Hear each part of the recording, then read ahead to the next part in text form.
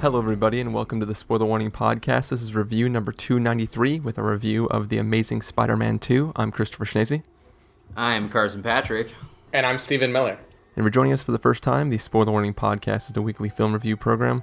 Each week on the show, we're going to dive in, debate, discuss, and argue over the latest film releases coming to a theater near you. This week, the long-awaited, much anticipated by almost no one except for me, Spider-Man 2. I was going to say, was this much anticipated? I don't think so. What's funny is I think like a year ago, it was much anticipated. And somewhere in between, like, everyone decided, oh, this isn't going to be good. After they saw the first movie, they were like, no. Yeah, I was going to say, well, no, I think it was after the first trailer for Spider-Man 2 came out. That's when everybody was like, Yeah, I mean, I was at SIGGRAPH shortly after the first Spider-Man came out, and people were, like, pretty excited to go to they talk about, like, the special effects that they do. And they were giving a few previews of what would be in the second movie, and people were pretty into it. Like, it felt like people were very excited about this movie. Yeah. Until a trailer came out, and a few, like, early reviews started pouring in. And then no one was excited except Chris. And like, even for me, though, as excited as I was, because I genuinely really loved the first Amazing Spider-Man reboot, the second reboot. I don't know what it is. But the last movie that we saw in this version of the series, I love that movie. And even though there's, had some problems with the way the film kind of goes in, the third act and a lot of the craziness there, I still genuinely loved it. And when the trailer for this new one came out, I wouldn't say my excitement was gone. It was just that I was very wary and kind of scared that, it wasn't going to be the last film. It was going to be something different. And, I don't know. I guess shortly we will find out whether or not that was the case. I was excited that it was gonna potentially be a hot mess.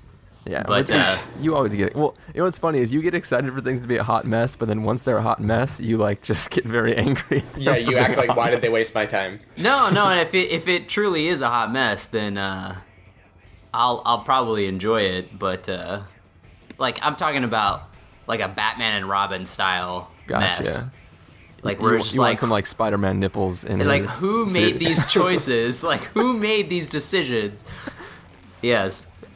Usually it ends up like falling somewhere in the middle of like good and messy. Yeah, like if they pushed it more towards the mess, it would have. You would have enjoyed it more. Exactly. Yeah. Sweet. Yeah. Well, as non-excited as you guys were to go into the movie, are you guys excited to get into this review? I can't wait. Yeah, I actually feel like we might have an argument here. So I'm ready to plug my Ethernet cable into my Sony Vaio.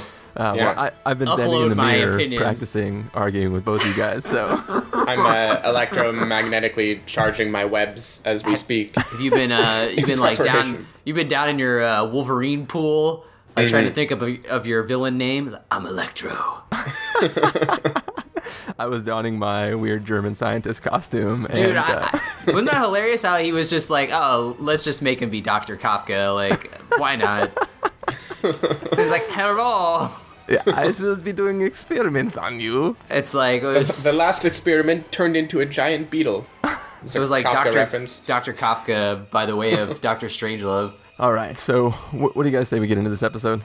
Yep. All right. We're going to take a listen to the trailer for The Amazing Spider-Man 2 and then come back and let you know what we thought. You know what it is I love about being Spider-Man?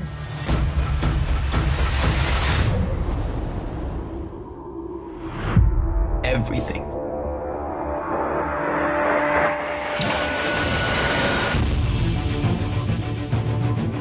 Peter Parker, Harry Osborn. It's been 10 years. What have you been up to? I do some web design.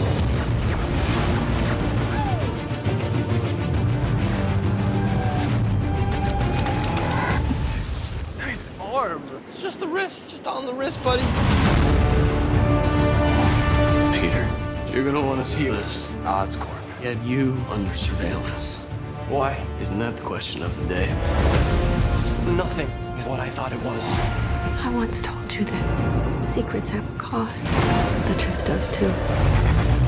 My name is Richard Parker. I have discovered what Oscorp was going to use my research for. What is promised. The future. We have plans for you, Peter Parker. You wanted to be the hero. Need a hand? Now you gotta pay the price. We have the power now. We can change the world. Then let's go catch a spider. I made a choice. This is my path.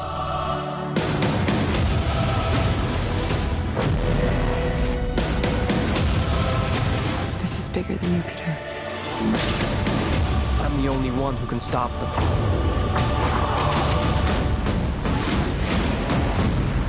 I'm Spider-Man.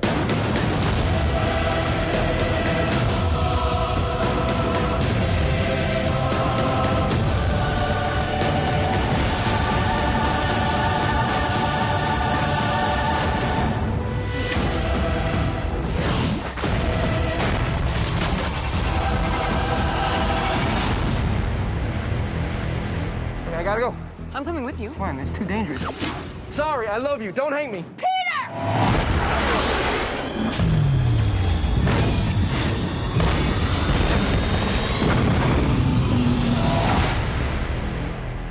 All right, so that was the trailer for The Amazing Spider-Man 2.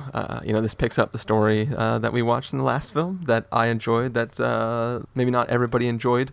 But basically we have the leader of Oscorp has, died, and his son has taken over the company. And, I don't know how much is... I don't know what is considered a spoiler in this film. I don't know either, because they've spoiled a lot of things. I feel like people knew all the major plot points going into it. But Yeah. I guess you can still be careful. Okay. Well, I mean, you should keep it off books. Yeah, I'll keep it off books and special projects. Yeah. All right, well, anyways. Yeah, what does off books mean, by the way, if he can go in a database and see videos And of look it? and easily access it. It was books that were off the normal server and only in that little cube thing that he has on his desk. It was in the secret server. Do they still use, physical books, and that's the one thing they didn't use to record this? I Yes. think so. It's off books. Okay, It's just in the database that you log into. It was, he used a clean slate to access it. Yeah. Well, Yeah. oh god. Not the clean slate. All right, anyways, let me try to do this again. So basically, Norman Osborn has died. Harry Osborn has taken over the company. But in that process, he realized that, he might be dying soon too because he has some really bad genetic thing. And he thinks maybe one of his dad's experiments might allow him to, prolong his life, because that's apparently what Norman Osborn had been doing for a while. So he gets in his head that, maybe Spider-Man's blood is the key to doing this. So he wants to have Peter find Spider-Man and help him out get the blood. That might not work out so much for him, and he might get really pissed and, turn evil or something. Meanwhile, we have this, geeky dude who, he works for Oscorp, and he is really into electricity and power and not being socially, good at anything. Was he supposed to have autism, by the way? He's a little unhinged. Okay. He has something. But anyway, so he, in a crazy electrical accident, something happens to him, and he may become evil also. And, Harry and the new evil electromagnetic dude may team up to pose a threat to Spider-Man. Meanwhile, Spider-Man is trying to balance a love life and being a superhero, and, that's never a good thing to do. And, never. These two worlds of bad guys being anti-Spider-Man and Spider-Man being be in a successful relationship may intertwine each other and cause havoc and cause a movie to happen. And that movie is a movie that we watched. And Carson, why don't you start off by letting us know what you thought of it? We certainly did watch it. I'm excited to know what Steven thought of this, because he inadvertently read the plot synopsis 2 weeks ago on Wikipedia, and you're like, wow, this is very detailed. And we're like, I think that's the actual synopsis. Anyway. Yeah, I think so people, to reference what Carson just said, we are all sitting on Skype after finishing the episode, and Steven is reading through the synopsis, and he's not telling us anything from it. He's just talking about, wow, this is very detailed. And we're all deciding that, hey, this film has been out for weeks, in other countries and stuff. So This is literally a synopsis shot by shot of the film. Yes. And Steven just proceeded to read it and keep reading it. Basically, I read everything. Yeah. I knew every single plot twist that would happen in this movie. Yeah. And when we get into spoilers, that may become very relevant because there may be some things we want to talk about later that may have been flavored by your textual input to that scene. But I honestly don't know if it would have mattered or not, because I feel like a lot of the movie is almost spoiler proof. I don't know, like Sony didn't seem to care marketing it and giving away like a lot of the secrets and their plans of what they're doing for future movies. But I mean, all in all, I think that the movie is surprising in the fact that it wasn't a complete disaster that I thought it was going to be, because this movie really reeked of like Spider-Man 3 vibes, where it just felt way overstuffed. There was too much going on, too many villains. We weren't gonna have like a lot of time spent with the characters. Like, people were just gonna be like Venom and automatically become Venom in like the last 20 minutes or whatever. And some of that happens, but at least we get a little build up before that. It's not just like, oh hey, I'm a villain now. But I was very surprised in that I wasn't bored. Like I did not sit there like I did during Captain America 2 and was just very bored out of my mind. But I did like this movie a lot better than the first Amazing Spider-Man. Like, I was not a fan of that at all. I think that they were, it just felt like very unnecessary, and it just seemed way too soon to be rebooting the series, and they were trying to make it a little dark and gritty, and that didn't really mesh with Spider-Man to me. And it's funny how in this sequel, they've sort of ditched that tone that they established in the first film, and then they've just like, we're just going to go back to the comic booky type of Sam Raimi tones, and I guess that's fine. But it just is funny because it seemed like they just kind of ditched it after establishing it, but maybe I guess they realized that it didn't work. But I mean, I did like it much more than the first one, and I think it's a movie that is slightly successful purely because of the actors. Like, I think that all the actors in the film elevate this movie a lot more than it should have been. Like, I feel that the one thing that I thought was a positive in the first film was Andrew Garfield and Emma Stone. Like, I thought their chemistry worked very well, and that is expanded upon in the sequel, which anytime there's a human moment, like there's human interaction, I think the movie plays really well. Anytime it goes into action comic book mode, it gets boring and turns into just like a video game. But I think when there's human interaction, I think it works pretty well. Like, I enjoyed Dane DeHaan as the new Harry Osborn. He seems to be very fond of playing cripples nowadays.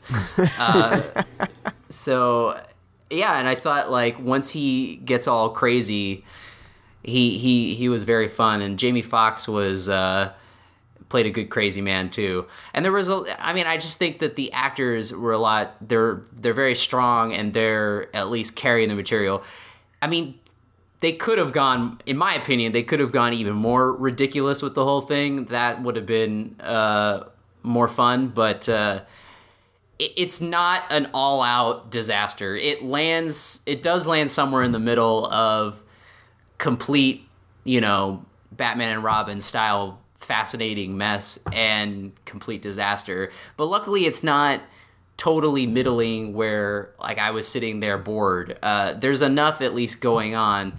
I felt like that, and I also felt that there is a lot of stuff going on in this movie. It didn't feel overstuffed to me, but it definitely feels like they sacrificed a lot of character elements for plot elements. Like, they clearly are just going on, we have to make the plot this way so, we can make these other films. Like, it was all, it all felt like this is this is designed this way, so it'll lead up to this thing. And, I guess that's kind of how the norm is, like with Marvel and all their movies. But I feel like, at least with some of the Marvel movies, they could stand on their own. They don't feel like they are building to a bigger piece of the puzzle, but they still play on their own.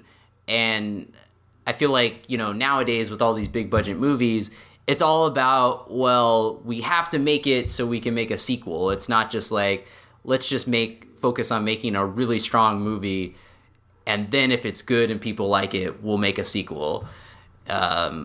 So that they definitely run into those kind of problems narratively in this film.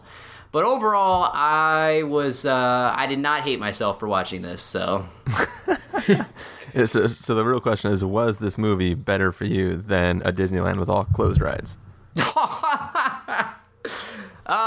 No, it was, yeah, because I didn't have to walk around like sweaty and hot and get on a ride and then they'll be like, it's now closed indefinitely. I was like, well, I am leaving. All right. Well, Steven, you said that you were expecting possibly arguments in this film. Have we reached argument territory yet? No, we haven't yet, actually. Okay. Yeah, so I'm not sure if there will be an argument. I guess I'll have to wait for Chris. So I really went into this movie with everything stacked against it, right? I was not excited for it at all.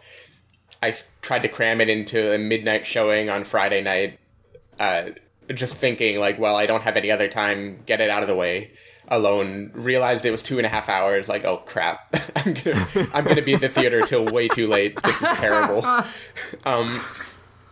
I was very tired, so I was thinking this movie is going to put me to sleep. I'm going to have a review where I admit that I didn't make it through the whole movie. That'll be fun. And, like, then the movie started. And, I mean, so plot-wise, I will not say this was an amazing movie or a great movie. Like, I think the stories are kind of cheesy. Some of the things they throw in, especially about his parents and stuff, just didn't need to be there. They didn't add anything.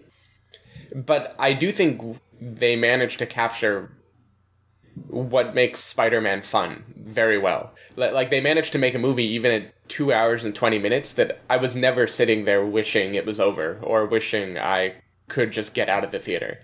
And I think, like Carson said, a lot of that is elevated by the strength of the actors. Like, Andrew Garfield is so much better than Tobey Maguire as a Spider-Man. It's... At least in my mind, it's unbelievable how much better he is at balancing this, like, nerdy character who also is the superhero, who makes funny comments, like, has a sense of humor and a sort of levity and is very charismatic and outgoing. I think he just really, really nails the character in this. Yeah. And so Carson was saying even during the fight scenes, they're all kind of video game level, not that exciting. And I disagree. I think Andrew Garfield and the script alone make them pretty frequently entertaining. It feels like he can't go more than a few seconds without making some comment. I can't think of, like, a good example was when Max first took to the streets and started being unhinged. By unhinged, I mean filled with electricity and destroying people. When he got all Zordon. Yeah, naturally.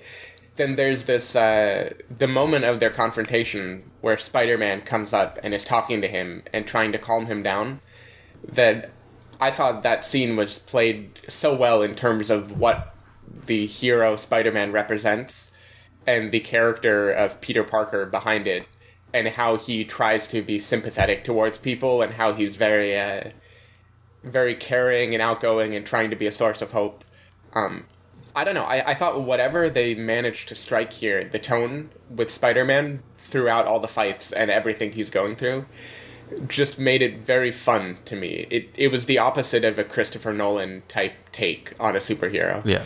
This is a guy that he's flawed, I'm sure, but as a superhero, he's just a guy who wants to help people and he's having a good time with his superpowers, and I think that's really entertaining to watch. Again, I think the acting in general is really good. Like, there's this moment where Peter and Harry Osborn reconnect for the first time. and at first they're very standoffish, and then at a certain point, their old friendly ways come back. And I thought that scene in particular was played just very, very true to life. Like, I remember thinking Tobey Maguire never could have had a scene like this. Yeah. Just of the way they managed to make, I won't say fully developed characters. They're pretty one-note characters, but they sharpen that one note very well. And so going into it, I was afraid because it was going to be stuffed with villains the whole time. I mean, you've got Electro, you've got the Green Goblin. I knew Paul Giamatti was going to do something. Which, by the way, I guess it's just a rite of passage that, like, award-winning actors play hammy supervillains now in Marvel movies. I mean, everybody seems to do it, but in particular, Jamie Foxx and Paul Giamatti. Yeah. I definitely could have used some more Paul Giamatti. Yeah. He was pretty entertaining. I mean, as far as sideways supervillain goes, I'll take the Rhino over the Sandman any day. Yes, exactly. That's right. That's actually hilarious. Yes, the Sandman was pretty boring. Yeah, but I think even though it did have 2 or 3 villains, depending on how you count it, I actually didn't feel like it was overstuffed. I felt like they focused on one at a time, and it was kind of like bookended by villains that were not the primary focus of the movie. Yeah, well, they're clearly going to be more prominent in the next few movies. I definitely didn't get the sense when watching it that they were trying to shove villains in to get, like, asses in the seats or anything. It felt like a pretty clear storyline where he was fighting one person at a time, and while you're watching him fight this Electro character, then you start to see the downfall of Harry Osborn. And I was fine with that. The Jamie Foxx Max Dillon character, I thought it was a little uncomfortable, mainly because he seemed to clearly be mentally challenged. So, and of course the movie doesn't play it in a way where we're supposed to hate him or take joy in his destruction or anything like that. But still, it was a little weird to me to see this, like, basically his character in The Soloist just got, like, superpowers and started... But Iron Man wasn't there to calm him down. No. He's borderline like the stapler guy from Office Space. Like, yeah, exactly. Yeah, he's essentially the same character. Yeah, and I guess we do take joy in laughing at that guy. But I don't know. I was fine with it. Again, this kind of goes back to how this is more of the comic booky style of supervillain, like Tim Burton Batman type supervillain. Yeah, where they're just kind of like freak accident, goofy people become frightening, but they're still clearly, like, psychologically unhinged. Yeah.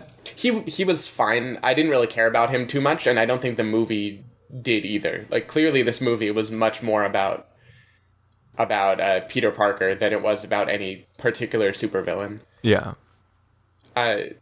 Yeah, I don't know. I mean, I can't call it a great movie. I didn't love it. There were definitely cheesy scenes. Like I said before, anything where his parents were involved. Oh. And the interactions with Sally Field, Aunt May, like, those I didn't feel were that strong.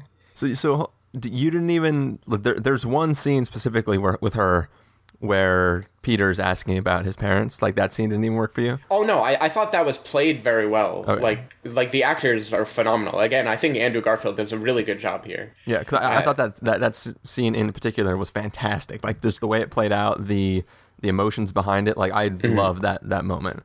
Yeah, I thought it was played very well. I just mean, as far as the plot goes, I didn't care about these side things so much. Gotcha. So, though the scene worked for what it was supposed to be, the film didn't need that in order to carry the storyline. I mean, if there's one thing about the movie that was overstuffed, I thought it was that on top of these villains and the arc of Gwen Stacy, they also thought he needed to discover his backstory here. Yeah, well, when it didn't do anything for him, right? It didn't change how he acted in the movie at all. It was just another thing he was discovering. Well, here's the weird thing about that, like, what all those scenes pieced together mean, like the inclusion of the parents in the story. If, like, you go back and listen to our last review, I don't remember if it was in the spoiler section because technically the film didn't really discuss it, but, like, I was bringing up this idea that Peter was only allowed to have his powers because of something that his father did. Like, that was my theory at the time. That was like semi corroborated by the film itself, but not really, because they pulled all that stuff out of it. So at the time when those undertones were in the original, I love that, and I was like super keyed in on it, and I was like, that's like really cool, and I really like that. And though I've heard other people discuss that, like, that completely changes what it means to be Spider-Man, because everybody is supposed to put themselves in Spider-Man's shoes and think like, oh, I could become Spider-Man, but that is sort of saying that, well, no, you can't become Spider-Man. But throwing that out there, like, I was really into that during the first film, and when they take time out of this movie to discuss it and like confirm aspects of what I was saying when we were reviewing the first film, when it was just an underlying story and not the actual story, it felt much weaker, and it didn't feel as important. And what he does, I mean, really, they took it out of the first movie, so they felt it wasn't important enough, and they bring it back into this film just to help along Dane DeHaan's part of the story. Yeah, but I didn't even see it as really... Okay, it did help along his part of the story in that we now knew with certainty what we only could have predicted before would have happened. But I still felt like it was not needed for that at all. It just felt like another big reveal that didn't pay off anything. Like, that wasn't motivated and didn't impact the story. If they didn't show that, every character would have behaved exactly as they did already. That's true, but I feel like they pulled it out and they put it back in. And then, like, I'm just trying to get into their head. So I think they pulled it out of the first because the first, they felt they didn't have time for it or whatever. And they're like, well, we need to put it in the second film, but it wasn't justified being there. So then they tied it to Dane DeHaan's arc as, like, a way of, like, see, we need this here. And I just think it wasn't successful. So rather than bringing it in to be this really cool backstory for Peter, they brought it back in because they had it there originally, and it wasn't strong enough. So they tried to tie it to something else. And I think that's... I don't know. I'm not trying to. I'm not saying it in a positive way. I'm saying it in a negative way. I'm not trying to back them up and say, no, this is why they had to do it. I'm just saying I think that's what they were going for, and just not so good. Totally, because I think that the untold story that they kind of teased in the first film was definitely all the scenes with his parents. In this movie, I feel like we're just all deleted scenes from the first film. Yeah. Because that opening scene especially felt like that was left over from the first movie, and they're like, oh, you know, it would be really awesome if we open the second movie with this. Yeah, they're like, we'll just take off that black and white filter. Yeah, and I was just like, Did anyone save the original? Ah, damn it, we gotta recolor it. They had to spend extra money recoloring that scene. Instagram, why don't you save the original too? But yeah, that whole opening scene, I was like, oh man, like this is not getting off to a good start, because that felt completely unnecessary. But I will say, I think the opening was one of the weakest parts of the movie. Oh, by far. Yeah. So I was, after that set the bar very low, I was pretty happy with that they managed to rise above it. So again, I didn't completely love the movie, but especially granting my expectations going in, I was quite happily surprised when I watched it. Gotcha. Yes, I would completely agree with the statement that Steven just made. I didn't completely love it, but was surprised. Well, now I guess we get to me, right? Yep. Well, you guys didn't bring enough, conflict already in the episode, so I've been having all the conflict that should have been in this episode with myself over the last couple of days, because I saw this Thursday night. So I watched it at like the 7 o'clock or 7:30 showing on Thursday night, and I walked out of the theater like a little disappointed, thinking I do not like this as much as the first one, and this movie was just not that good. And I've been chewing over it a lot for the last couple of days, and as I think back to, even during the film, like there'd be a scene, like I made a joke before this episode started, referring to a visual, I'll call it a gag they use during one of the climactic scenes in the past that involves the like personification of the web itself. And that's all I'll say about that scene, or the exactly what the visual is. But like when that scene started to happen, I was like, okay, that's a little on the nose. And then I was like, no, that's actually kind of beautiful. And then like I was like, nope, that's stupid. And I was like, no, I really like that. And I was like, nope, it's dumb. Another example would be, anytime Electro's run around in the city, like his electric attacks are like playing music, like this rock music. And I'm like, God, that is the dumbest thing. And I'm like, no, it's kind of cool. And then like Spider-Man's like, I hate this song. I'm like, that's stupid. And like, there's like a bunch of these like very comic booky style decisions that are being made where like I'm at this conflict between whether they're like genius or like stupid. See, so I think you're William Dafoe right now, and you need to be Dane DeHaan. You need to just commit to one point of view. Don't be so conflicted. No, I know. No, yes. That's what I'm saying. Like I think this movie did something really great. And I like, okay, this is, I've been trying to think while you guys were talking. I'm trying to think of an analogy, and like this movie, The Amazing Spider-Man 2 is, I think for me, it is alcohol. Like, so if you are in a depressed mood and you start consuming alcohol, like you're going to, delve deeper into that. Be happy. Depressed. No, just kidding. You're gonna be happy. Exactly. No, I mean, like when you start consuming alcohol, the mood you're in will dictate where you go as you consume that alcohol. And I think that The Amazing Spider-Man 2 has the potential to act in a similar way. So like if I am like vibing off the comic booky feeling, I think this film is probably going to be great. Like I think that it's because it's going to hit all those nerves. If I'm watching it from a fearful standpoint, I think the flaws and stuff that stick out that way are going to be more apparent because I'm like watching it with a more critical eye because I'm so fond of that first one. But as I'm watching it, like you guys talked about the opening scene with whatever his Russian name is, Alexei Stevov or whatever the hell his name is.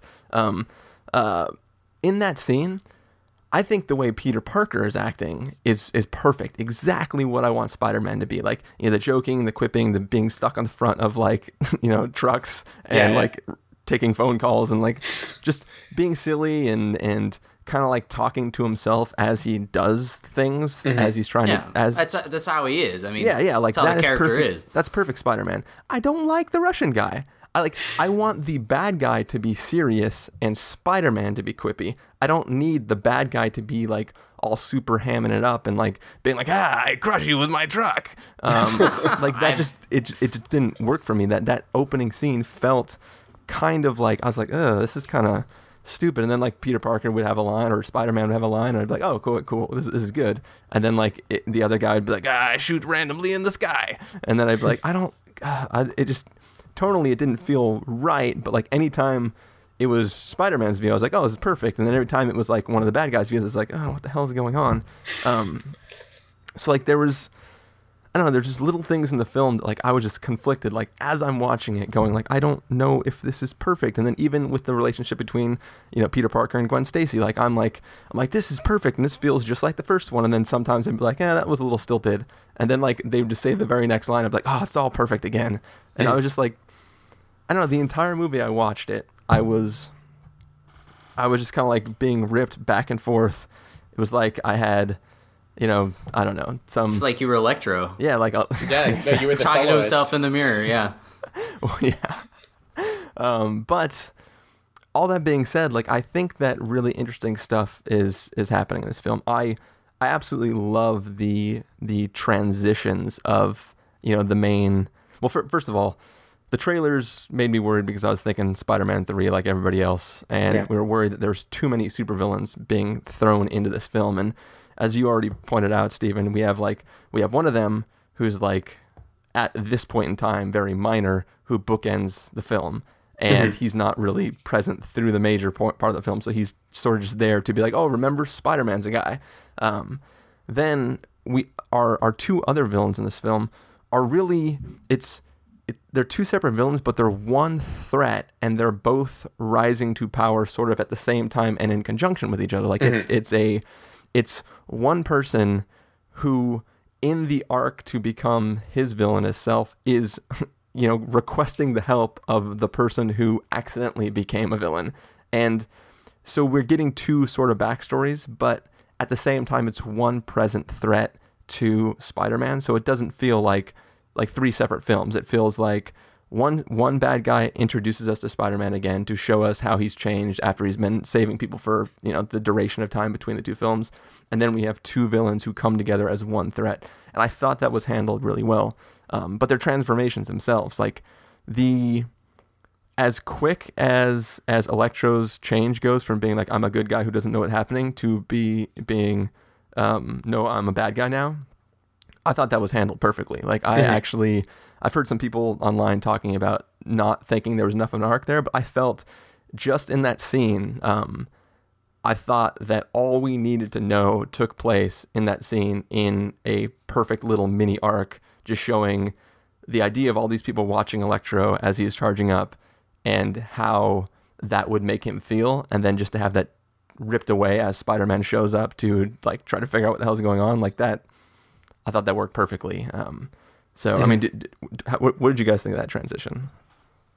I thought Electro's, I thought him as the central villain was totally fine. Like, I mean, I think that his arc in the movie felt like a very, like there was enough time spent with Jamie Foxx pre-Electro, and then, like you said in that scene, you know, there's enough to buy him and why he would become evil. Yeah. Mm-hmm. Yeah, I definitely felt the same. I thought that scene showed him as a sympathetic character in a way that made you recognize what would flip the switch. And especially granting that his pre-Electro life was fairly unhinged already. Yeah. I completely bought the transition, definitely. The one thing I thought, I can't even say the movie fell flat, but the trailer made it look like Electro was this ultimate bad guy type of situation. Like, you know, we're taking things to a new level. He is the real threat for Spider-Man. Yeah. And you never actually feel that. Like, the movie doesn't play it that way, right? No. The movie never sees him as some huge threat. He's like, Peter Parker wants to live his life, and then he keeps having to fight these, like, dicks that are doing stuff. But there's never once a moment where it's like Peter is afraid that he won't be able to beat him or something. Yeah. Which is fine. It's just kind of a failure of the trailers that they play it up that way. Yeah, At least I thought they did. They show I think shining blue guy going like, a world without Spider-Man. Let's go catch a spider. Yeah, and you think like this is going to be some ultimate showdown, which of course it isn't. That's why I'm okay with them cramming multiple villains in. And, you know, Carson called him the central villain, which is true. But the movie almost doesn't have a main villain. It isn't really about Spider-Man versus a villain, right? Yeah. The villains are just examples of the trade-off that he has to make to continue being Spider-Man. Yeah. I think the villain is himself. I Yeah. think wow. Oh, whoa. They should make Spider-Man 3 about that. Yes. I think Electro, though, is a much better villain than Lizard was in the first movie. Yeah. Because, I mean, I think the first movie had way more narrative problems. There was a lot of stuff that was cut out and rearranged. And it just, you know, I still don't know what happened to that one dude, Irfan Khan, the Indian guy. He just, I guess is still in that taxi somewhere or whatever on the bridge in the first movie. Didn't he get ripped out of the taxi? Yeah, I don't even remember. Like, but that's the thing is I remember reading, like, he was supposed to be, like, a major character and, like, I don't know, just the whole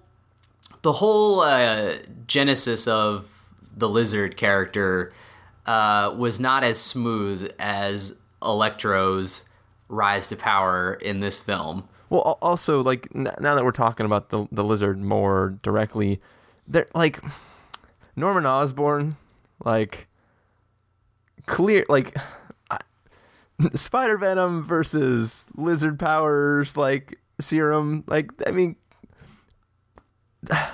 It's pretty stupid. We're gonna have to get into spoilers to really talk about it, but I just think that, like, from the opening scene where you see that Norman is dying, you're like, oh, like, clearly he used some, you know, more manageable version of the Lizard serum to keep himself alive because he had, like, a lizard arm. Mm-hmm. Yeah, he had, like, crazy fingernails and stuff. As it turns out, you might not need lizard DNA to get a lizard arm. Yeah. But, I mean, I think still as a central villain, the Lizard was pretty cheesy, and it really conflicted with the tone of this, because I think like I said, the big problem I had with the first movie was they were trying to go with like the Nolanized tone, and it just did not work with Spider-Man.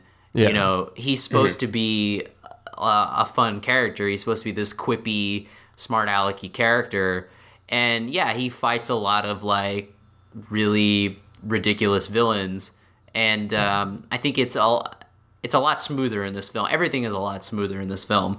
I totally am okay with, you know, Paul Giamatti being this like hammy villain.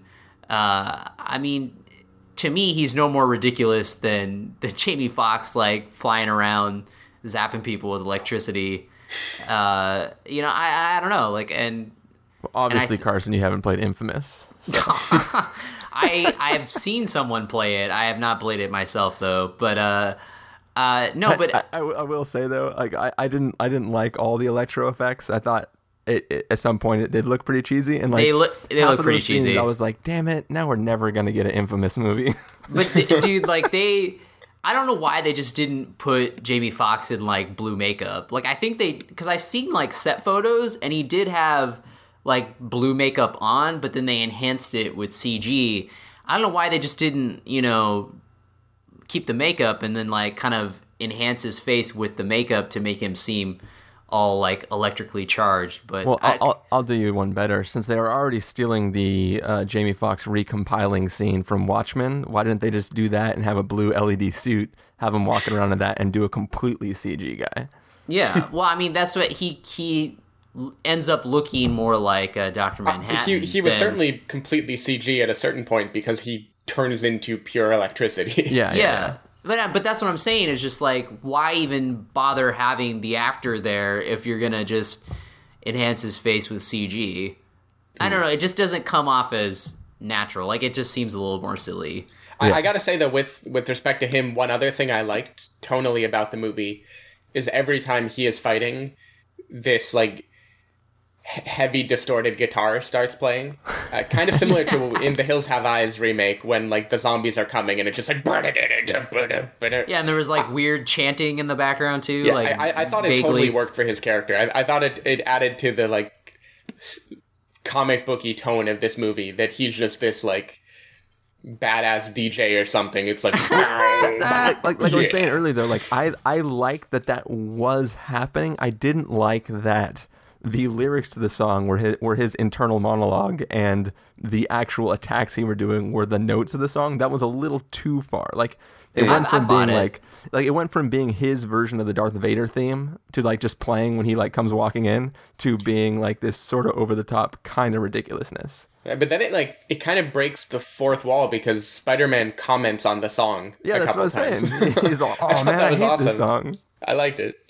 Yeah, I was totally on board with that. I think musically, that was the most interesting choice in the film. Like, I think the rest just felt like Hans was recycling leftover bits from Inception. Yeah. But yeah, I think that was definitely that was the thing that stuck out the most to me. They should have just had Jamie Foxx rap. That would have been hilarious. I would be down with Blame that. Blame it on the alcohol. Yeah. Totally. They could him and Dane DeHaan could have had like a rap duet. I mean, good. But yeah, I think that overall, like, I think that, you know, with the first two original Spider-Man movies, I think that Sam Raimi completely nailed the tone of Spider-Man. Like, I think that he perfectly captured the tone in which these movies are trying to go for. Like, I don't think they quite as capture, at least in this film, the second Amazing Spider-Man, doesn't quite as capture the comic booky tone that the first two Raimi Spider-Mans did. But the cast in these new Spider-Man movies, I think, are a lot better.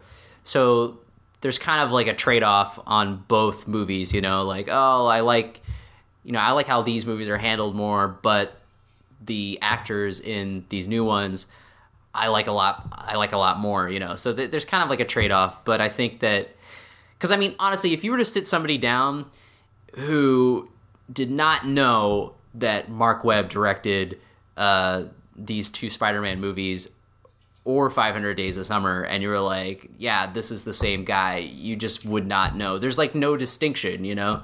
Like there's no, I feel like there's no, he doesn't have his mark on these movies. I feel like the quick cuts in this movie and some of the stylistic decisions have that same kind of like snappy playfulness that 500 Days of Summer has. I think more so, definitely more so in this one. But in the first Amazing Spider-Man, that could have been anybody. Like it just didn't feel like it was his voice or anything, or didn't feel like a distinctive voice. It felt like it was just pulling styles from every other comic book and, you know, movie that there was. But in this one, yeah, there's definitely a lot more of the playfulness, but it still didn't really feel like there was a distinctive stamp on it. But, you know, those are just like little things. I think overall, you know, like you come to see this movie, you want to see like, you want to be entertained, and I'm glad that they decided to pretty much ditch the serious tone and have Spider-Man be fun and playful. Although, did you notice that, like, I feel like Andrew Garfield had more of a New York accent in this one than he did in the first movie? Like, there'd be a couple lines. He felt a little more of a New Yorker than I remember. Yeah, like, there'd be a couple lines where he had, like, a really strong New York accent. He felt more like Ben Schwartz this time than last time, even. Guys, you know why that is, right? Because after all the Crane guys helped him in the last film, he's been hanging out with them all the time, and their accent's been rubbing off on him. I guess that's what we were supposed to think. Yeah. You guys didn't get that? I mean, that was clearly obvious to me. I did not. No. I just was like, why is he talking? You know, yeah, man, I just got a briefcase full of junk, man. Just got a briefcase full of junk. I thought he was just turning into Jean-Ralphio, but whatever. Yeah, Jean-Ralphio and Gay Hitler. The two best Spider-Man team-up. Yeah. Well, all right, should we close this up if we're going to do a spoiler section too? But yeah, let's go ahead and wrap this up, because there's at least one big thing we need to talk about in spoilers, but possibly some other things too. So let's go ahead and just, we're going to get to our verdict as we normally do. We'll close out the show, and after the music fades out, we will go into spoilers. So, Carson, why don't you start us off? Why don't you start us off and give us your verdict? So if you want to give this a must-see, a recommend with a caveat, wait for rental, pass with a caveat, or must avoid?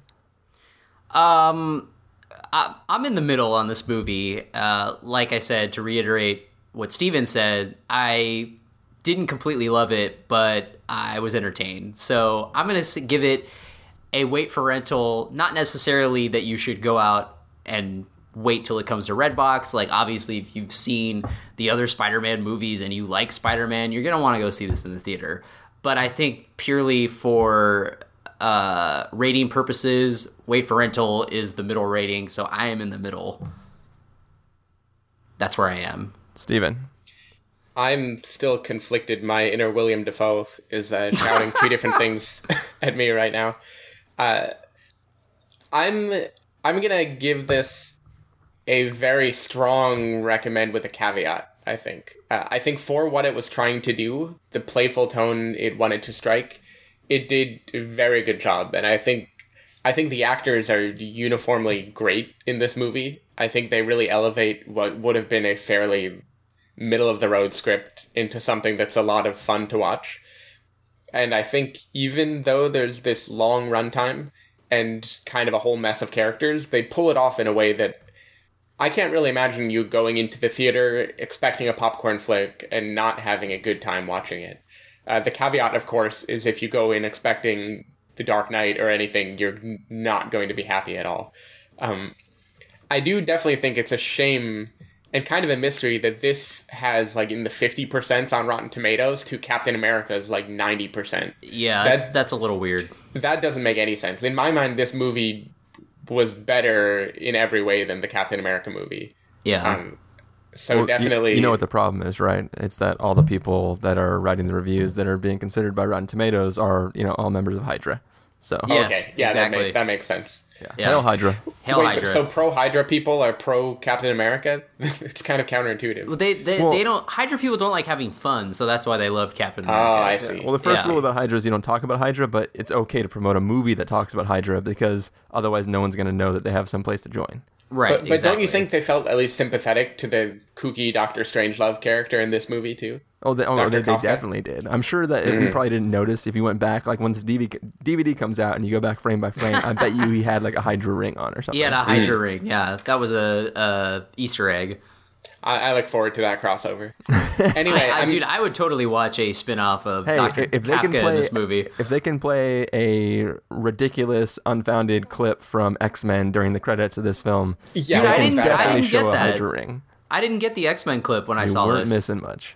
Yeah, okay. That made no... I don't think they were trying to tie them in, right? They're just trying to give you a preview for the X-Men movie. It's a contractual obligation to have to promote the film during the credits. It was I read that Mark Webb still had a movie to give to Fox from his 500 Days of Summer contract. Yeah. So they forced him to do a cross promo. Yeah, in order to release him from his contract to do Amazing Spider-Man 3, Fox was like, let us promote X-Men for free. Yeah, but you know what it was like? Like, this is what really pissed me off. Every once in a while, you'll go to a movie page in iTunes and you'll click the watch trailer, but rather than get a trailer, you will get a random 2-minute clip from the movie. Yeah. And you're like, that wasn't a trailer. That's just a scene with no context, and I have no idea whether I want to watch this movie. That's what this felt like. It's like, and cut to people infiltrating a military camp. You don't know which side's which or what they're doing or why, and then end of clip. And then everybody in the theater was like, what the? It was crazy. Was it mid-credits or after the credits? Mid-credits. See, that doesn't make any sense. I feel like that maybe they were trying to, promote X-Men, which why do you need to do that? But I think honestly, maybe they were trying to get the fanboys all riled up that they could potentially see a crossover movie, even though that's not going to happen. Yeah, I kind of feel like that was the intent. Not to keep prolonging this, but in the reaction in my theater was that everybody was staying to see if there was going to be a post-credit sequence. They got the Spider-Man, or they got the X-Men credit mid-credits, and all that accomplished was make them more pissed that there was no stinger for Spider-Man. So it actually negatively impacted their reaction to not seeing anything at the end of the film, as opposed to getting them hyped. Oh, well. I was fine that they didn't have an end of the credits stinger for this movie. I like the way this movie ends, like the last movie, kind of in the middle of the action. I think that was the way to go. Unfortunately, though, halfway through the film, I realized that the last shot of this film would be the last shot, because I was like, that the only thing that makes sense is that damn manhole cover rocket reflection thing is going to be the final shot of this film. I was like, that hasn't happened in this movie yet, unless that was left on the cutting room floor with all the... There's no way they cut that out, because that was clearly a money shot for them. That was a total money shot. But anyways, whose turn is it? Is it my turn? It's your turn. Yeah. I am going to also give this a recommend with a caveat. I'm going to be the opposite caveat. I think I already forgot what you were saying, Stephen, but basically this is probably a wait for rental. But the caveat is that because I think this film has potential to be genuinely really enjoyed by people, I think where you want to see it is on the big screen in a room full of other people that are potentially loving it also, because my theater was definitely vibing off the film. The moments in the films where it should have been silent, you could hear a freaking pin drop. The moments that were supposed to be funny, everybody was laughing. My theater seemed to really enjoy it. And I think that while maybe quality-wise, I didn't like this film as much as I liked the first, there is a lot of great stuff in it, and I think that you should you should sling your way out to the theater and check it out, because that will be the best experience for you, as opposed to watching it alone at your house and going, yeah, it's all right. So. Well, like I said, I don't think you should watch it you should actually wait for rental, but I'm at that point where it's they should have a rating in between C+ and B-. That's where this movie should be. C++. Yes, exactly. Oh, God. Swish. Programming joke. Yes. You know what's funny though? Random tangent. When I saw this movie, there were a lot of people in the theater And We're just hissing. Just kidding. No, but they were like how you said, they were like into they were laughing at the jokes, and when it was in a serious moment, like pretty much everyone was silent, which was weird because there was this dude sitting like in the front section, and like even when it was silent, he turned around and he was like, "Shh, quiet." I was like, "Oh God." I was like, we got a Jamie Foxx in here. We got a Max Dillon in the theater. It's like, damn it, the silence is excruciating. It's like he was hearing his inner monologue. That's what it felt like. I was like, dude, I didn't hear anyone talking. Maybe somebody behind him was like chewing really loudly. And I like, guess they or must like doing have the been. straw thing where it's like, I guess. I mean, there were like a couple of kids that like, you know, said like they were like being a little loud, but it wasn't annoying at all. Like they shut up like pretty quickly after that. And plus the movie was so loud, you couldn't hear them. But I just thought that was weird. I guess there was a straw person behind him or something. I don't know. I was like, please don't go all electro on us. All right, so let's hurry up and close this out so we can get into spoilers. So Carson, if people want to find you throughout the week, where can they do that? You can go to practicalcandy.wordpress.com. Steven. People want to find me, go to twitter.com/sdavidmiller, facebook.com/sdavidmiller. People can find me at ChristopherInRealLife.com or twitter.com/ChristopherIRL. You can find the podcast at thespoilerwarning.com, where you can get all the back episodes of the show. You can follow us on Twitter at twitter.com/spoilerwarning to figure out when the episodes go live, or like us at facebook.com/thespoilerwarning. If you want to get a hold of us directly, you can send an email to fans@thespoilerwarning.com or call, leave us a voicemail at 760-575-4TSW. That's 760-575-4879. Music for this episode will come from the soundtrack to this film, or, as I like to call it, the internal monologue of Electro as he is about to try to destroy half a city. So hopefully you're enjoying that. That music is fading up right now. It's getting more and more intense, and it's good that it's getting intense because in a few seconds that music's going to fade out and we're going to start full-blown spoilers. So if you've been listening, thank you. Come back later after you see the film if you want to hear this, or if you don't mind being spoiled, we're going to talk about some crazy stuff. Yeah, we're going to be slinging spoilers right at your face. Right at your face. Electrified spoilers. Magnetized spoilers. Magnetized webs. Boom.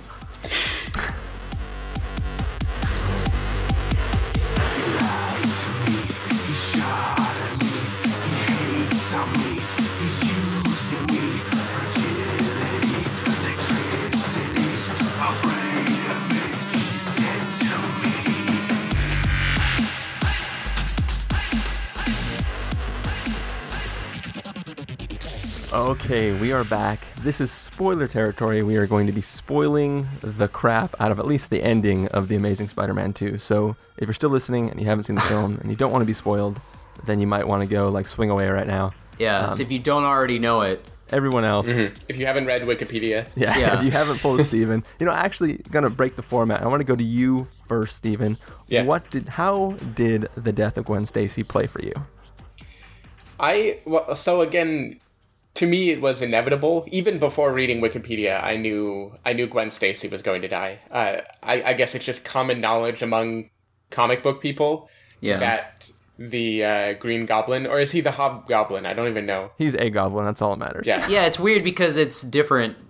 His origin is different in this movie. I think they call him Sun Goblin.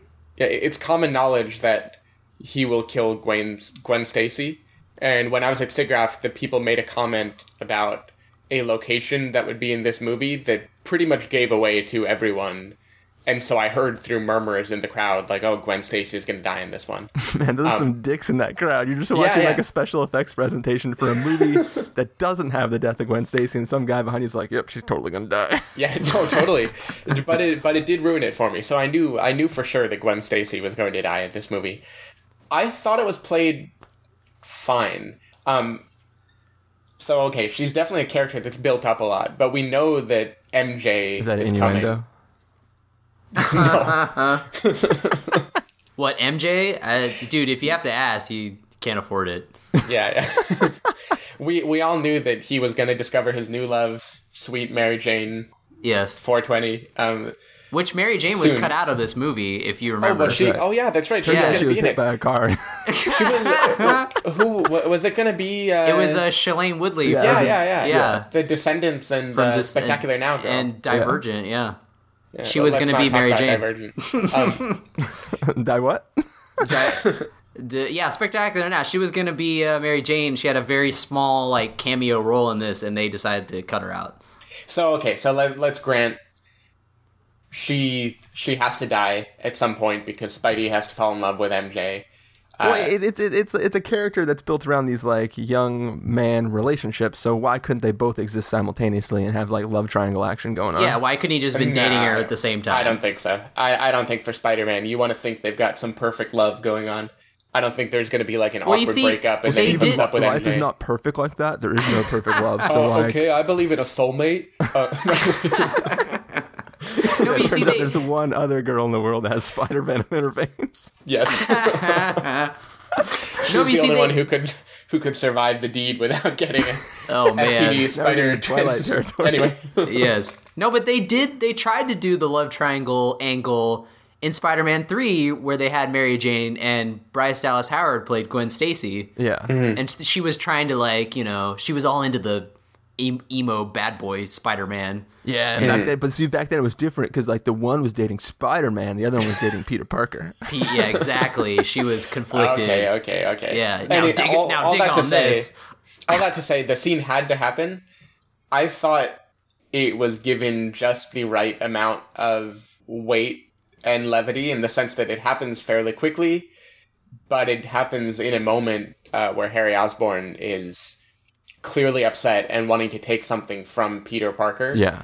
I think the emotions of that scene work just fine. I was actually completely fine with how that played out.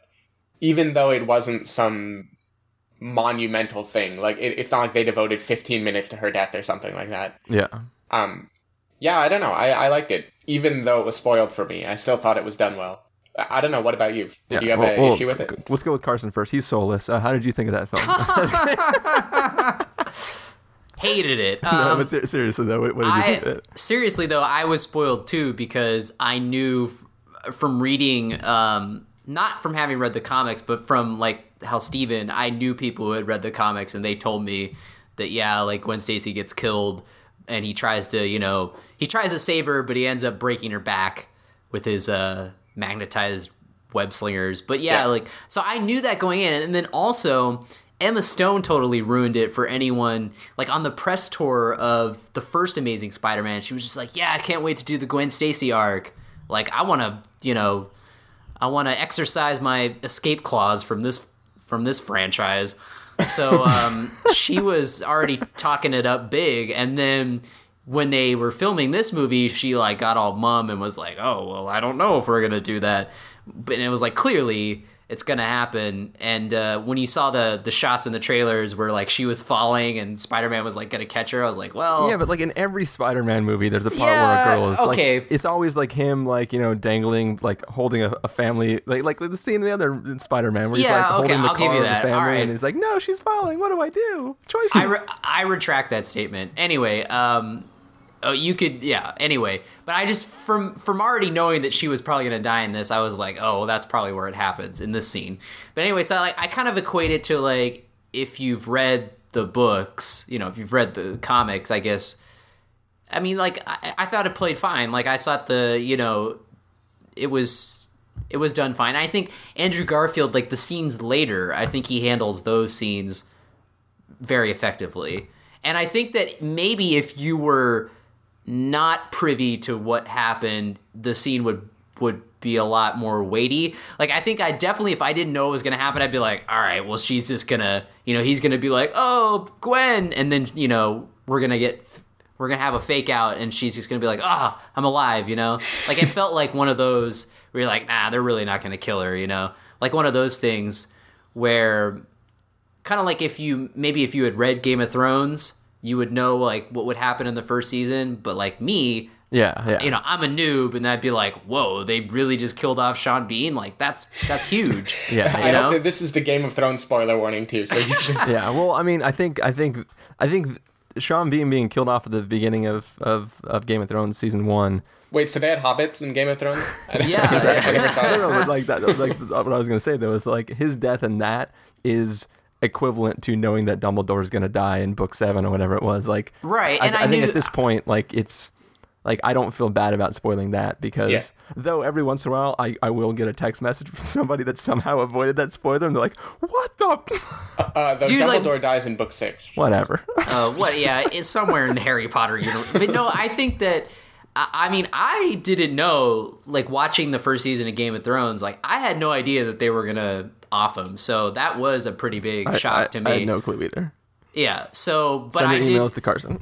Yes, but I did know that not having read the latter books of Harry Potter, like, you know, I already knew from just people having read them that, yeah, Dumbledore was going to die. So, I mean, so I guess the Gwen Stacy scene in this film is kind of like the Dumbledore scene in whatever Harry Potter movie it was. It's like, yeah, like, I knew it was coming, and it was fine, like, the way they handled it, so. Well, I will argue that it's not, for a couple different reasons. Because, A, unlike the world of, like, book adaptations to movies, like, I think that, especially when you're talking about, like, the 6th book in a series that is... like when that book's coming out, there's already movies in play. I think they exist in a tandem universe in which there is so much overlap between the book readers and the film viewers that you have to be a little bit more careful. I think in the comic books world that there's still like separate universes in a way where like the people who read comics, I mean now that is definitely the bleed over is happening. Like we're reaching like the singularity of the, you know, geek culture or whatever, where it's becoming more prevalent everywhere. But I think that you don't expect to know major story arcs in the comic book universe, especially considering like they like every single character is gonna like die and come back, and there's alternate universe arcs, and there's all sorts of crazy stuff that in the comic world, where like even if you hear that Gwen Stacy's gonna die, that could be like alternate other Bizarro Superman or Spider-Man. Like there could just be like some. True, yeah. Yeah, whatever. So, but I mean, I feel like the Gwen Stacy storyline is a pretty famous storyline. Well, in to give you more evidence, I had no freaking clue. Okay. Well, no, and I actually think you're right. It wasn't inevitable, of course. They we even mentioned Spider-Man 3. Clearly, people have reimagined who Gwen Stacy was. Yeah, right. Yeah. So for me, I did not expect that at all. In fact, anytime there is a damsel in distress, especially if she's falling from a height, especially with a character who can either fly or sling web that would allow him to catch her, I thought there's no way in hell like that anything is going to happen other than him catch her. And yeah, I was very surprised. There were like people in my audience bawling, like super gnarly. And part of me was like, there's no way this is going to happen. Like, she's going to cough any second now. And then you get like the blood trickling out her nose and you're like, dude, she's dead. Like, this is bad. Yeah, only dead people have nosebleeds. Yeah, she's pretty dead. But no, it's like, so first of all, I had no clue what was going to happen. And it's like a normal movie would be like, she falls, he goes to catch her, and when he looks over the ledge, she's already like splat on the ground. That's how like your average movie would do it. In this film, though, I want to put this into context. I don't know if people really think about this in this way, but it's stuck with my head for the last 3 days. So you have the scene earlier in the film where Electro does his big attack on like the little platform that all these people are standing on. And Spider-Man is tumbling backwards while a police car is being thrown at him, and he is in like, you know, basically Spidey time. So it's bullet time using his spider sense. And he is looking at the arcs of electricity as they're traveling up the rail, looking for which people are reaching for rails. And you can tell that for him, time is literally moving in like nanoseconds. Like time is almost completely stopped as he computes what's going on and tries to figure out a solution to get out of this. So when Gwen Stacy is falling, it's in slow-mo, but it's not in slow-mo for the audience. It's in slow-mo because that is the speed at which Peter Parker is living through this. So he is trying to save her, knowing full well she's in super dangerous peril, and there's nothing he can do. Like, he is just reaching, time is stopped, he's in Spidey sense, and he catches her, but not quite. Like, that is seriously, like, you know, we see a lot of movies, and a lot of movies have a lot of death scenes, but there's something about like the combination of like what that would do to a person's back and the head hitting the pavement. Like, that is one of the most gruesome deaths I've seen in film. And I've seen like torture porn style, like horror movies, you know what I mean? that I don't know. I just think that scene was like ballsy as hell. Yeah, I don't know. I guess I think it's ballsy to kill her off, of course, especially because the whole like, oh, Emma Stone, Andrew Garfield, this love like chemistry is so amazing. But maybe I just didn't think it through. The gruesomeness of it did not dawn on me. I thought it was like a fairly, in terms of the difficulty on his character, then yes, completely agree. It felt deep. In terms of how like painful was it to watch, I didn't think very. I mean, he catches her just a little too late, hits the ground. Her body is all clean, you know, there's a little nosebleed, I guess, but for the most part, I didn't think it was a very grisly death. It was much more psychologically tolling on him, I think. But, yeah, there wasn't like some grisly like back snapping sound added in. But that's the thing, is it's the impact sound that you get. Like it's not like there's not like, it's not like a kersplat with like blood floating everywhere. It's just it's one of those like it's one of those heavy impacts where like you see it and you know it cuts to Andrew Garfield and you kind of just like your brain goes, wait, let me process that again. Oh shit. Like I don't know, I thought it was really crazy. Like I'm trying to equate it to something else. I mean, it's like, for example, spoilers for Les Mis, I guess. you know the scene where the one guy topples off the bridge? Yeah. And oh, yeah. So he falls into water. You know, falling off a bridge into water, isn't that crazy? But he lands right on that freaking, like, barrier right where the water starts to drip over the edge of that little channel. And just the, like, him falling off a bridge and, you know, deciding, like, I can't live because I suck at being a policeman, is in and of itself not that crazy. But when his body just goes kerplunk right on that piece of thing and then slowly floats away, like, that's kind of horrific, right? Mm-hmm. This is like that times a bajillion, minus the singing. Yeah, I guess. No, I can see that. I mean, when I'm replaying it in my head, it's more horrific than I gave it credit for, I think. But again, I think the fact that I was primed, I knew exactly how she was going to die already. Yeah. I knew this was the moment it was going to happen, so I didn't feel the weight of it too much. And I almost wonder if they were playing as much as she did. Yeah, exactly. As much as she did. And I wonder if they were actually playing more for that audience, the one who they've assumed has had it spoiled for them. Yeah, I don't know. I do think it's ballsy, though, and I'm glad they did it. I was actually afraid they were going to make her wake up, like, do a fake out, too. Yeah. Well, that's the thing is, like, if she would have woken up, I would have just stood like, this movie. Yeah. And just walked out. Yeah, it would have been pretty she lame. She better be dead. Well, especially if you knew the storyline and that she was supposed to die, like, that would have been super lame. Yeah. Yeah. Yeah. Now, all that being said, now the downside of that scene. Because walking out, I was thinking, like, so, you know that series of, like, movies in 3 seconds or whatever? Yeah. Well, spoilers for $1 Million Baby. So if you're going to watch that movie, then don't pay attention to the next 30 seconds. But in the, like, movies in 5 seconds or 3 seconds, whatever, version of $1 Million Baby, it's just Hilary Swank going up to Clint Eastwood and going, will you train me? He's like, no. Will you train me? No. Will you train me? No. Will you train me? Yes. Beep. And then, like, she's dead. That's kind of how I feel about what they did here. It's like, whoa. We cannot be together. And she's like, look, Peter, we can be together. And he's like, all right, dead.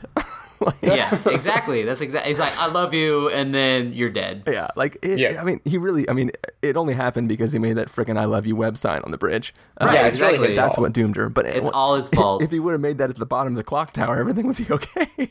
Exactly. No, but I think this is good. This is going to give us grief-stricken Spider-Man. It'll give us the Spider-Man 3 we always wanted. Yes, it's going to be super emo. He's going to be dancing on tables, talking about pies or whatever. Yes, exactly. Here's the Love thing. it. Here's the thing.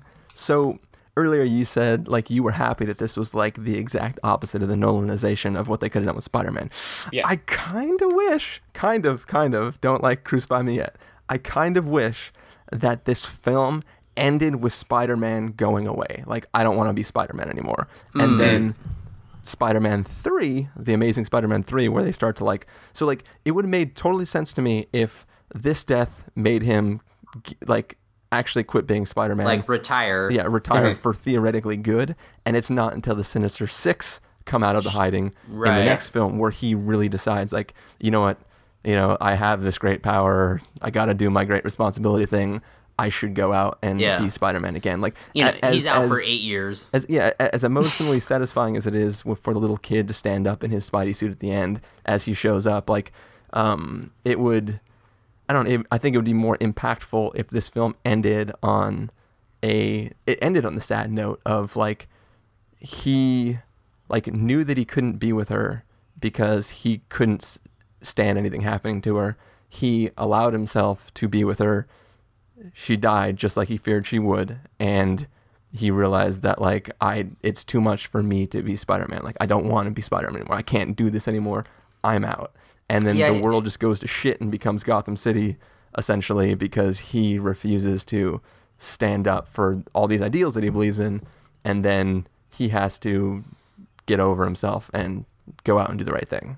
Yeah, I mean, the grieving period in the movie is very short. I mean, it is like 3 or 4 seasons. There's that little montage where it's like, sunny, it's snowing, sunny again. Yeah, that's true. Yeah. They didn't pull a How I Met Your Mother.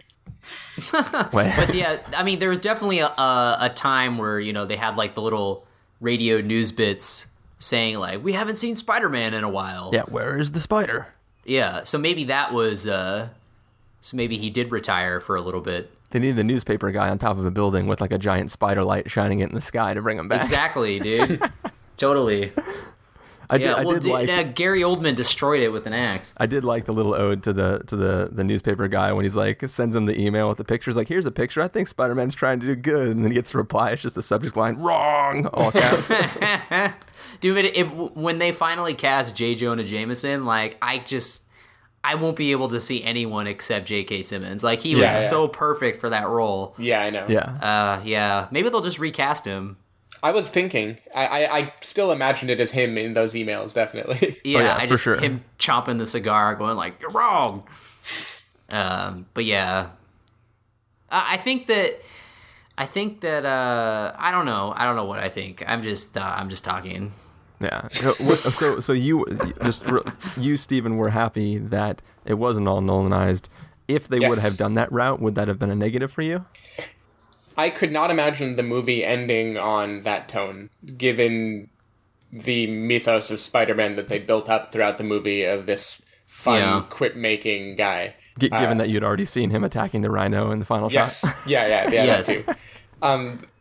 No, I think I'm glad they made him come back, and I don't think this is going to be the end of it, right? I think in the next movie they'll have some glimmers of him going to her grave again, or missing her again, or thinking about this. Yeah, probably it will echo in the MJ storyline, like his memory of what happened the last time. Yeah, I think it'll get enough levity without him choosing to leave and then the movie ending. I think that would have been too Nolan an ending for a movie like this. Here's actually one more thing that I almost forgot, and I'm glad that I just randomly thought of it while you were saying that. Not that I wasn't paying attention, but something you said reminded me of it.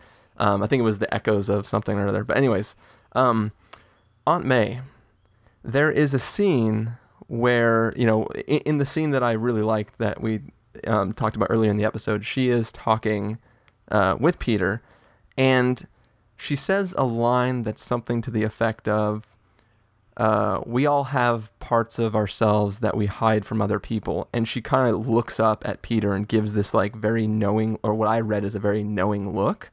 Yeah, she's supposed to know. I wasn't sure. I mean, I don't think she's supposed to know as in like we're supposed to know that she knows. Peter, I don't think is supposed to know that she knows. But I read that in the film as her knowing, and I couldn't figure out why she wasn't the one. Because I mean, to me, if like, the uncle's passing is what first caused him to become Spider-Man, I thought the aunt convincing him once again that he needs to become Spider-Man would have been very poignant, and like it made sense to me. Like I was waiting for that scene at the end for her to be like, to sit down and be like, look, I know like that the reason all my laundry turned red and blue was like, I know that you're Spider-Man. Like there's even lines where like he's sitting in like they're listening to the news report and it's like, where's Spider-Man? And he's like, I'm going to go in my room and be all emo. And he starts walking away. I'm like, oh, she's finally going to tell him that she knows and have that heart to heart and go like, look, like you, like, I know it sucks. Like we all loved Gwen Stacy. But like, you know, if you don't go out there and be Spider-Man, the terrorists win, like that sort of thing. Like I couldn't understand why, like, he just was like, oh, I guess now that I see my dad's briefcase that I'll go out and be Spider-Man again. Like I don't know. Well, hopefully they don't pull like what they did in Rises, where Gary Oldman was like, Bruce Wayne? It's like, come on, dude, you didn't figure that out already? Yeah, isn't it interesting in this Spider-Man universe, they've decided it's okay with like pretty much everyone figuring out he's Peter Parker. Like Gwen Stacy knows, the Green Goblin knows right away. Well, I got he should have figured that when they were talking about not giving him his blood in that one scene. Where he's like, hey, buddy, especially like if you are okay, so let's pretend that like Steven is a superhero, and let's pretend in some weird universe that when I'm looking at him in a costume and he's talking to me, that like just the sheer like, oh my god, it's Steven, man. Just the sheer fact that he's in costume makes me not able to hear his voice. If I am being woken up by him trying to talk me awake, and I can't visually see Steven in costume, but I can hear his voice, I am immediately going to go, Steven, is that you? And then like roll over and then go, oh no, it's Batman. You know, like I'm... You wake up that way every morning, right? Yeah. Steven? At least in my head. Yeah. But like, you know what I mean? Like it seems that like, it's one thing to look at a superhero and be like so awestruck by the superhero that you don't recognize his voice. It's another thing to hear the voice first before you get the visual and not be able to place that voice. Yeah. Yeah, I mean, this is the suspension of disbelief that superhero movies, including The Dark Knight, have, right? Even though they tried to make like Christian Bale modify his voice, where clearly it's the superhero. Yeah. And we just need to believe somehow that other people, they disguise as better for them than it is for the audience. Yeah, that's the thing too, is like, I can recognize some people's cough. Like, I hear them cough and I go, oh, like that was this person versus the other person that's in the room with them. So it's like, talking, you can definitely hear that. Yeah. I still think that less people know that he's Spider-Man in this series than in the Raimi movies. Because remember in Spider-Man 2, in the subway scene where his mask accidentally comes off? Yeah. And then like all the people on the subway tram were just like, oh my gosh. But also, I got the impression with that it was okay because those people don't know who Peter Parker is.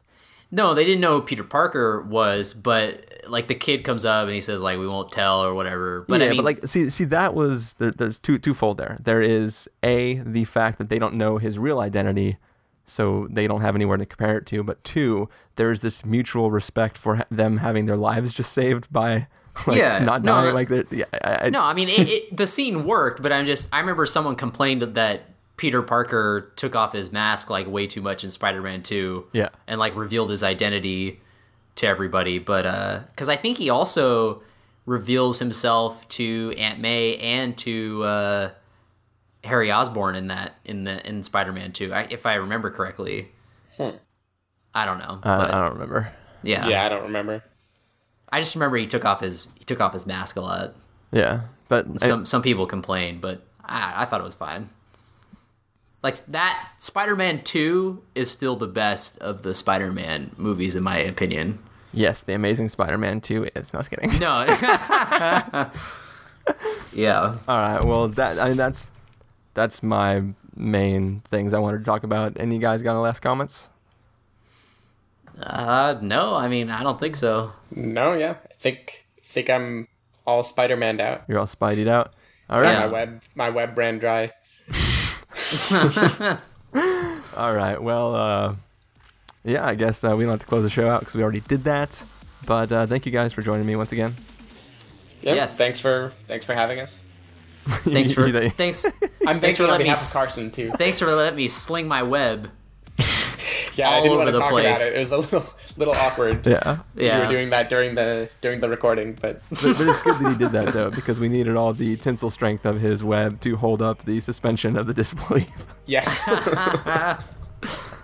Well, thank you guys all for listening, and we will catch you next time. See ya. Bye.